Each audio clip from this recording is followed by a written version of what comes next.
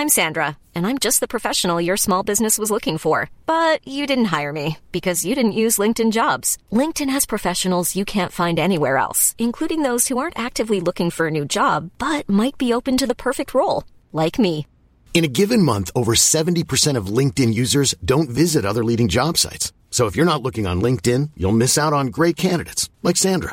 Start hiring professionals like a professional. Post your free job on linkedin.com/people today. When you're ready to pop the question, the last thing you want to do is second-guess the ring. At BlueNile.com, you can design a one-of-a-kind ring with the ease and convenience of shopping online. Choose your diamond and setting. When you find the one, you'll get it delivered right to your door. Go to BlueNile.com and use promo code LISTEN to get $50 off your purchase of $500 or more. That's code LISTEN at BlueNile.com for $50 off your purchase. BlueNile.com, code LISTEN. So, welcome again to the Explaining History podcast. As you know, in the last few months, we've done some great interviews, and we're taking interviewing in a slightly different direction today. Firstly, my guest today, Alvaro Gomez, has been pivotal in the development of Explaining History in a huge act of kindness and generosity a few years ago. He reached out and arranged to establish a website for the podcast, which I've been, very, very grateful for. Alvaro is speaking to us from Spain today, and we are going to talk about the populist right in Spain, particularly the Vox party, but also the kind of the political moment that exists in Spain at the moment. And Alvaro today is acting as kind of our eyewitness to this moment in Spain, and we'll obviously dip into a little bit of the history of the right in Spain. They've had quite an exciting past 100 years or so. So we'll dive in there. But firstly, welcome to the podcast, Alvaro. It's a great privilege to have you here. Thank you, Nick. Thank you for having me. I've been listening to your podcast for many, many years, and it's a lot of fun to join you. So thank you. Thank you. Okay. So we exist in this moment in kind of European history where we have this kind of strange kind of confluence of far right parties, far right ideas that 20 or 30 years ago it would have been widely assumed would have been in kind of history's dustbin, but here they are in the huge far right party in France. There is essentially a far right party in government in Italy. There is Brexit that happened partly as a result of kind of minority right-wing parties or extreme right-wing parties filtering into the Conservatives, who kind of need no encouragement really to drift towards the right, and obviously kind of Spain is part of that story, and so perhaps we can begin with talking about where, for example, the far in recent years, obviously the far right in Spain has emerged from. And the kind of it sort of drift away from sort of centre ground conservatism. Perhaps we could begin there. Sure. So since the advent of democracy in the late 1970s in Spain, the right there were a few right parties, but they coalesced into what is known as the PP, the Partido Popular, which has been hegemonic and has been in government several times. So up until 2016 or 15, there wasn't really anything to the right of PP. It kind of absorbed some. There were some individuals and some currents and trends inside the party that were pulling it towards a more right position, but it tended to kind of not pay too much attention to that, or not to make it part of their mainstream positions. Mm-hmm. What had happened is that over the last, between 2003 and 2012, there have been a lot of cases of corruption in the PP, and that was kind of wearing out part of its constituency, and it was getting harder and harder for them to win elections. So around 2016, there was a party called Ciudadanos, which tried to position itself somewhere between the Socialist Party and the Partido Popular. Initially, it tried to grab voters from both sides, but what happened eventually is that it ended up leaning clearly towards Partido Popular. That didn't quite work out. They weren't able to win a general election and govern. So a second party raised, which is Vox, and that was clearly positioned to the right of Partido Popular. The Vox itself is a split off. The founder of Vox used to be a member of Partido Popular, so they're not exactly aliens. That's kind of a first outline. I'm not sure if you want to dive deeper into that or move on.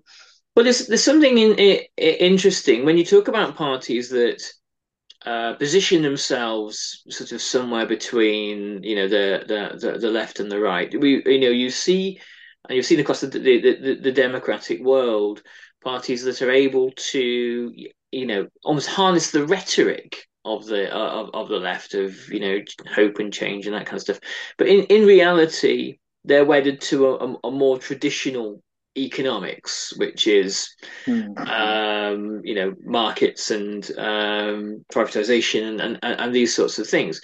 And my sense of what has happened. I mean, you saw interestingly under the two Obama administrations in America a lot of kind of progressive language, but the substance of it all is kind of business as usual.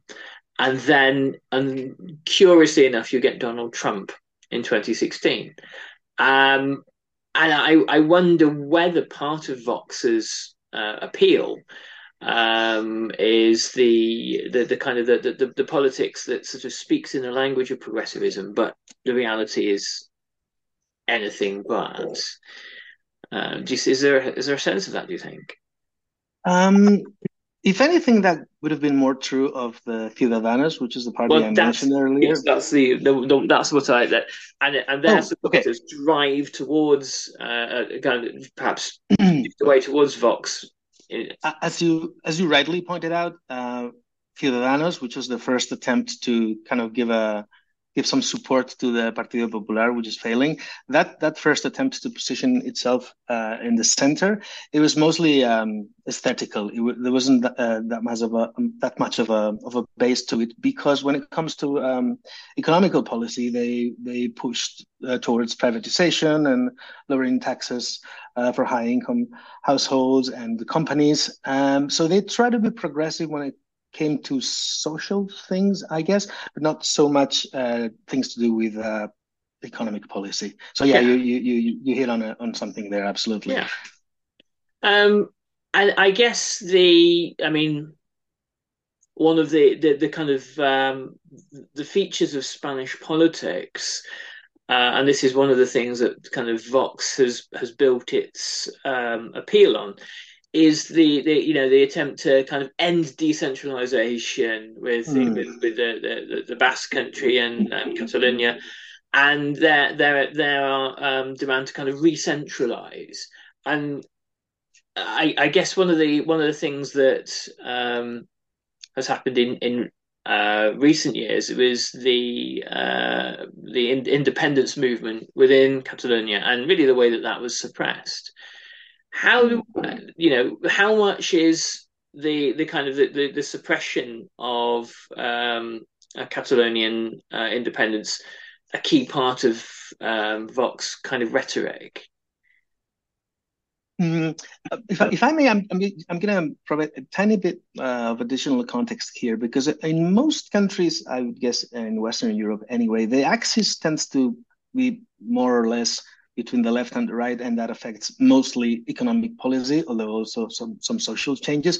There is a second axis in Spain, which affects the centrifugal or centralist forces. So Mm-hmm. there are parties which are left-leaning but might be very pro-centralization. Yeah. And you have parties which whose electorate is regional, so nationalist parties, who are kind of right-leaning in their policies in terms of economic policy mostly. So we've got two axes to plot our parties here. And as you said, even Ciudadanos, which is the first party I mentioned, the one that's tried to position itself towards the center, that party was originally created in Catalonia, and it was a way to push back on pro-Catalonian independence hegemony. So it clearly has a vocation of centralization, and that is even more true in the case of Vox, which is more kind of more direct and a little more folkish about it, if I may, less modern. And in terms of recent developments, it's interesting that Basque terrorism stopped over 10 years ago, but it's still one of those puppets that politicians shake in public to scare people off. And it's interesting that as that problem kind of faded, the Catalonian independence became the initiative towards that became more belligerent. And in 2017, if you remember, there was a referendum that was deemed illegal by the Spanish court and the central government, which at the time was under the hands of Partido Popular. They decided that they would go, send some police instead of send some negotiation, and that kind of made the situation worse. And it was in that context that the Vox kind of gained strength. Yeah. It's interesting you mentioned this kind of centralizing, centrifugal kind of axis within Spanish politics. Obviously, within living memory in Great Britain, there has been 30 years of essentially low-level civil war in Northern Ireland. And you have Wales, where I am, which has a kind of a very sort of like modest cultural nationalist movement, which doesn't really, only in the last few years has the after Brexit has the conversation about Welsh independence really emerged at all. And then there's a very, very strong, very robust Scottish nationalist movement. You have politicians you mentioned in Spain, raising the kind of the ghost of ETA, for example, saying, this was a very, very bad thing for Spain. In Great Britain, you have a Conservative government actively unpicking the Good Friday Agreement, which was the document that ended 30 years of violence in Northern Ireland. I mean, that is the kind of the blasé and the anarchic nature of this thing that calls itself conservatism in Britain, but kind of isn't really. It's what they are is I suppose something that historians will kind of puzzle over for many, many years to come. Sometimes there has been, there are kind of comparisons made with terrorism in Northern Ireland and Basque terrorism, and I'm sure they learned from one another. But I think there's just an interesting kind of parallel there in the way that these sort of two things are remembered and misremembered. Of course, across Europe, you have nationalist and populist movements that are becoming incredibly vocal and almost violent in their rhetoric about immigration. I guess I have two questions about that, really. How far has Vox managed to kind of latch onto popular anxieties about immigration in Spain? And how far do you think is immigration actually a kind of a pertinent issue, or is it a kind of like a phantom, really? So answering your first question, I do think it's something they have leveraged as part of their positions. it's always been there in a way, but it wasn't something that was made one of the main talking points for any party. Even Partido Popular was moderate as a mainstream big party. They didn't want to delve too deep into those things, but Vox has is mostly their main talking points, I would say, are immigration and the struggle with nationalist inclinations in some areas of the state. I would say those are its two main things. And then there is an anti-tax, pro-liberty, but mostly just reduce taxes in a kind of an irrational way, because they also claim to be wanting to support public services and all of those things. But yeah, answering your question, very much. They latch regarding immigration very, very much, and also some social issues which are, if you look at them, really minor, such as squatting. It's one of the things that you hear more and more Vox politicians talking about, as if squatting in Spain was a widespread problem that everyone was suffering, and it really is not the case. If you have your actual home occupied by someone, you just call the police and they throw them off right away, as long as it's your residency. It is more properties that are owned by banks typically, and they are empty and have been empty for a while. And then if someone occupies that kind of that type of house, then it's not quite as easy to just throw them out. There is a due process, and it takes a while. But suddenly they're oversimplifying things and scaring people off, and people think if they're going to go shopping groceries, and when they come back, their house is going to be occupied. So some things are being blown out of proportion in a kind of a ridiculous way. And is there, as you find in lots of parts of the world, when you have kind of far right and populist right parties, is there a kind of like a friendly media in Spain that is amplifying these sorts of misleading messages?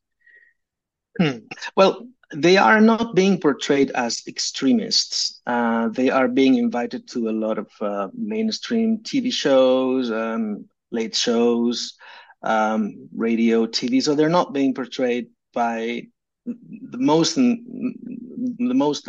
major media outlets are not portraying them as far right, which, if you compare them to kind of the other end of the spectrum, the far left it is being portrayed that way, and it's been attacked day in and day out. So there is a lot of being kind of cool about it, not too hard on them. Does that make sense? Yeah. It's the free pass, isn't it?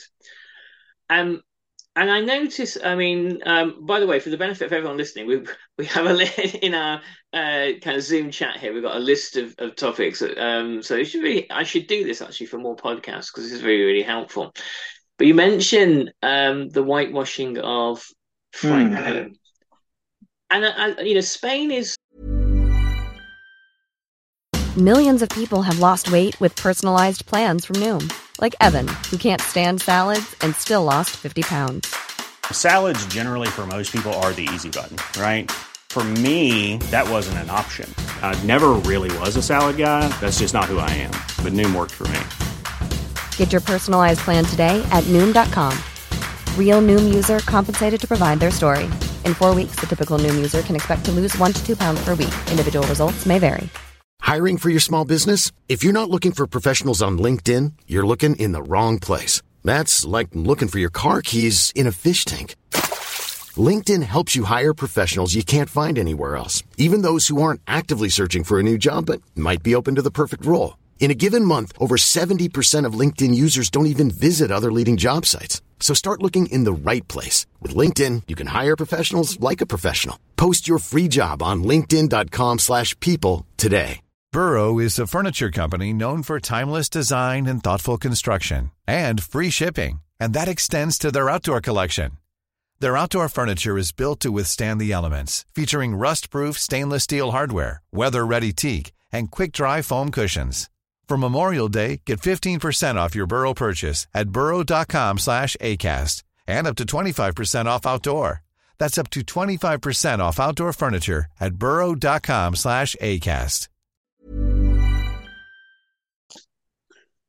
to some extent unique in Europe. Actually, if you ignore Greece and Portugal, in that obviously at the end of the Second World War, in Italy and in Germany, the fascist dictators are overthrown, their regimes are overthrown, and there's a forcible kind of erasure of Nazism and Italian fascism. Then in the eastern half of Europe, you have Stalinism, which lingers on in some form until the end of the 1980s.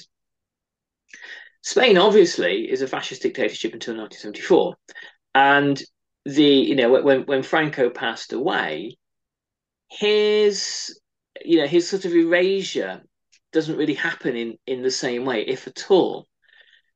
Now, it's true that if you're getting in a taxi in Moscow, taxi driver might well have a picture of Stalin on the dashboard. Less likely to find a picture of Hitler on the dashboard of a taxi driver in Berlin. But it's wherever you go in the world, people will talk in fond terms about authoritarian figures. I know of people from Chile that think, well, that Pinochet, he sorted this country out good and proper. How far has the rehabilitation of Franco actually succeeded in Spain? That's one of the things where Vox's appearance in the public scene has changed things, because up until now, well, I'll add a little bit of context before that, just to confirm what you said, along the lines that there was a legal continuity between the Franco's regime and the current regime. So the legal changes that were necessary to pass the current constitution, they were done following the process of the previous status quo. So it was the people, there was something akin to a House of Commons, if you want to call it that way, but Francoist one, which was, handpicked, of course, not voted.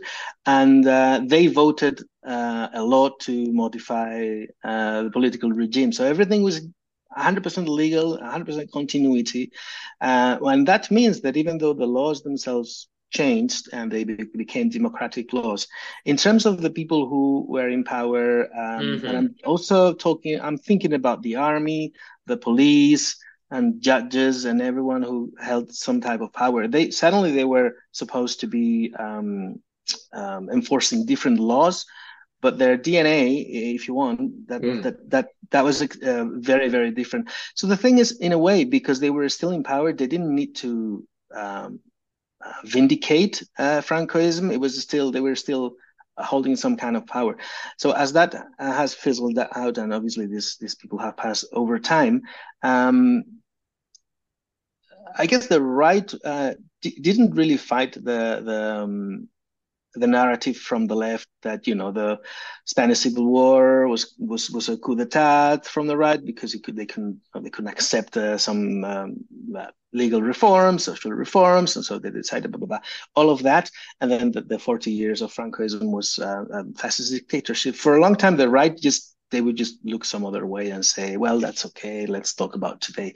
And with Vox has made it more explicit to vindicate that, and also to negate that the Civil War was something that right caused. So they talk about in 1934 how in Asturias in the mines there was a bit of a left coup when there was a rebellion. So there's some revisionism going on one hand, about the Civil War, but also about Franco's regime and how it was absolutely fantastic for everyone, and economically things were great, etc. So they're more explicit about it and more willing to fight the narrative from the left, which was to some extent established as fact. And of course, when you have a civil war that divides the country,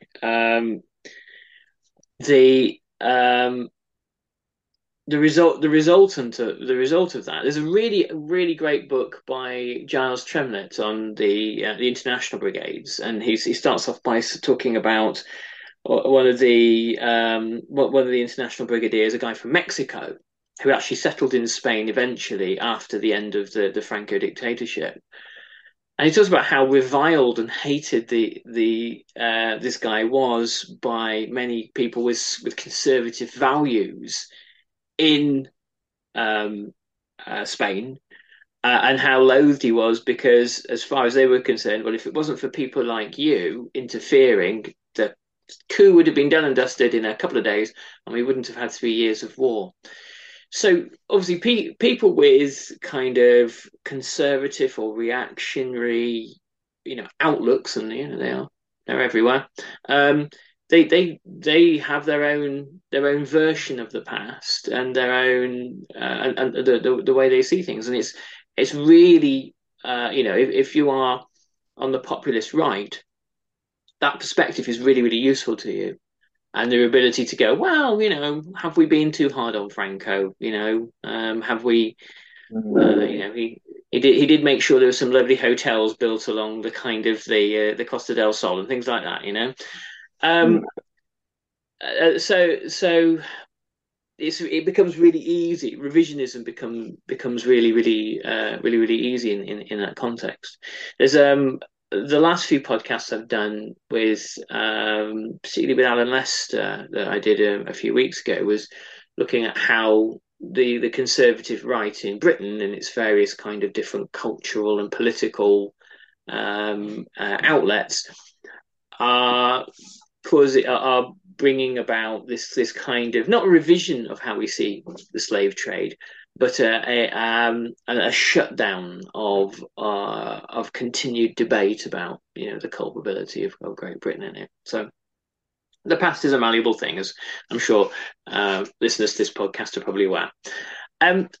Finally, well, when we are looking at the kind of the whitewashing of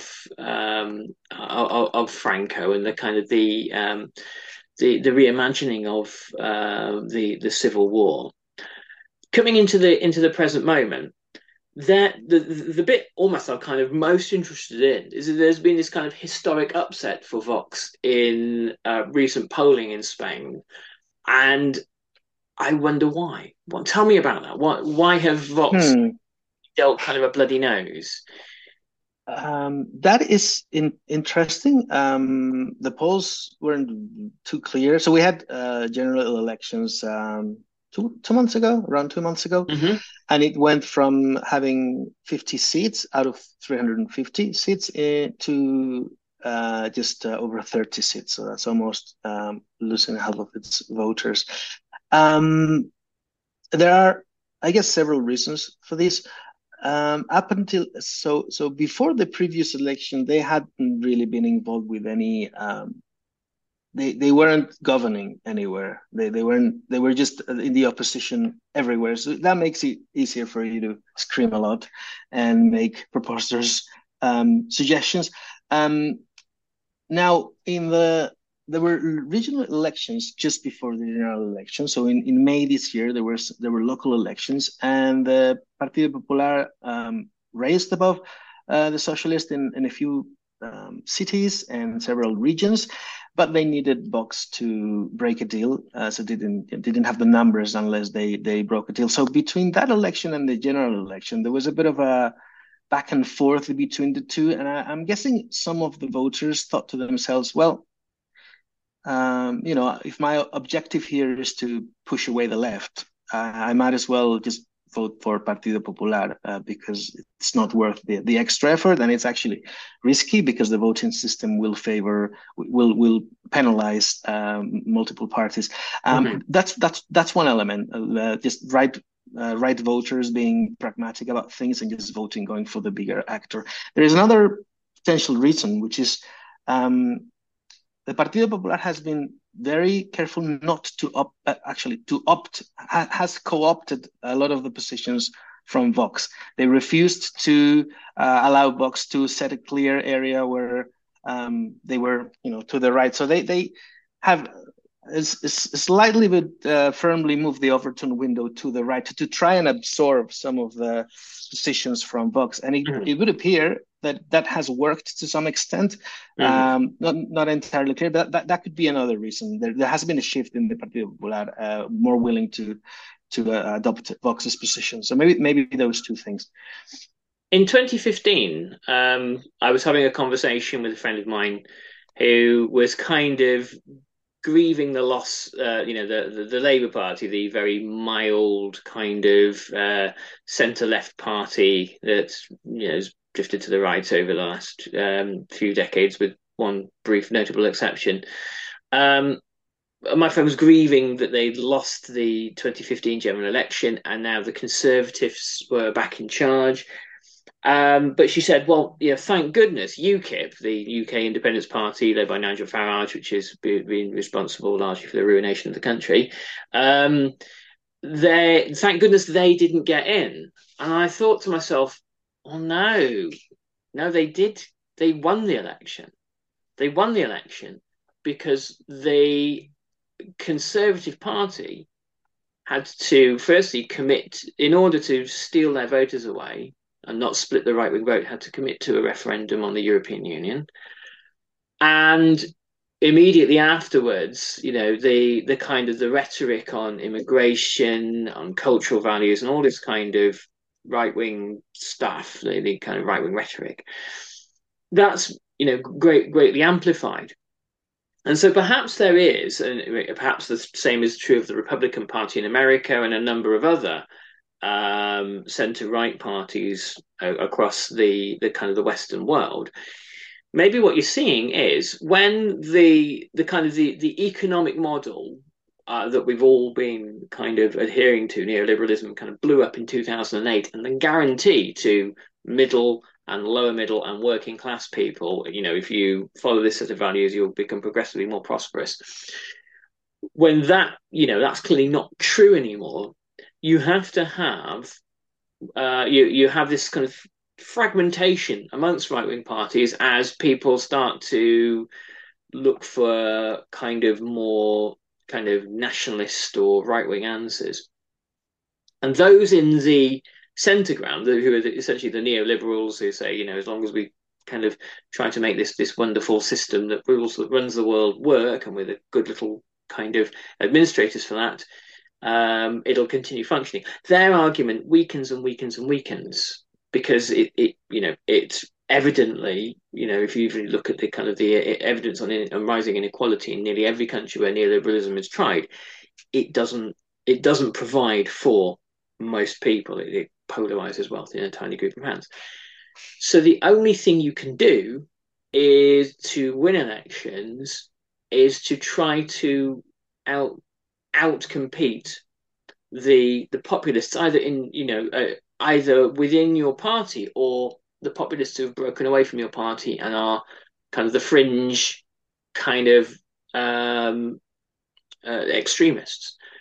So we see this kind of perhaps what's happened in Spain in 2023 is not dissimilar to Britain in 2015, where you have to steal the populist right's clothes, and what kind of ruling party that results in is, well, we shall see. That's a good point. But there you go. Well, we need to finish up in a moment, but how was this for you today, Alvaro? This kind of conversation, I think it's been really valuable just to talk from a kind of informed perspective from within somewhere where you're experiencing the daily cut and thrust of the politics. I'll share with you the main takeaway from our conversation. For me, it is the realization that even if Vox was to disappear as a right-wing party, the fact that it has forced the main right party, Partido Popular, to shift its positions to the right in a way that's a win. So they have, even if they were to disappear tomorrow, they have a win, or if you want to call it in a different way, they have caused the damage. And that's an interesting realization and a worrying one too. Yeah.